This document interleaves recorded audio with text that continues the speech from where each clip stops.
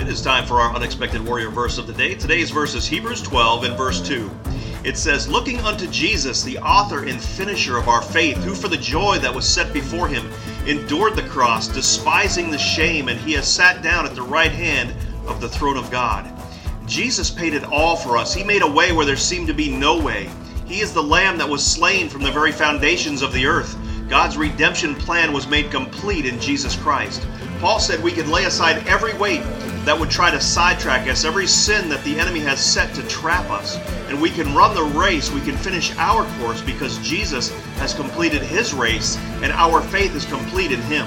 So don't become discouraged, don't grow weary in well-doing. Keep your eyes focused on him and fight from a place of victory.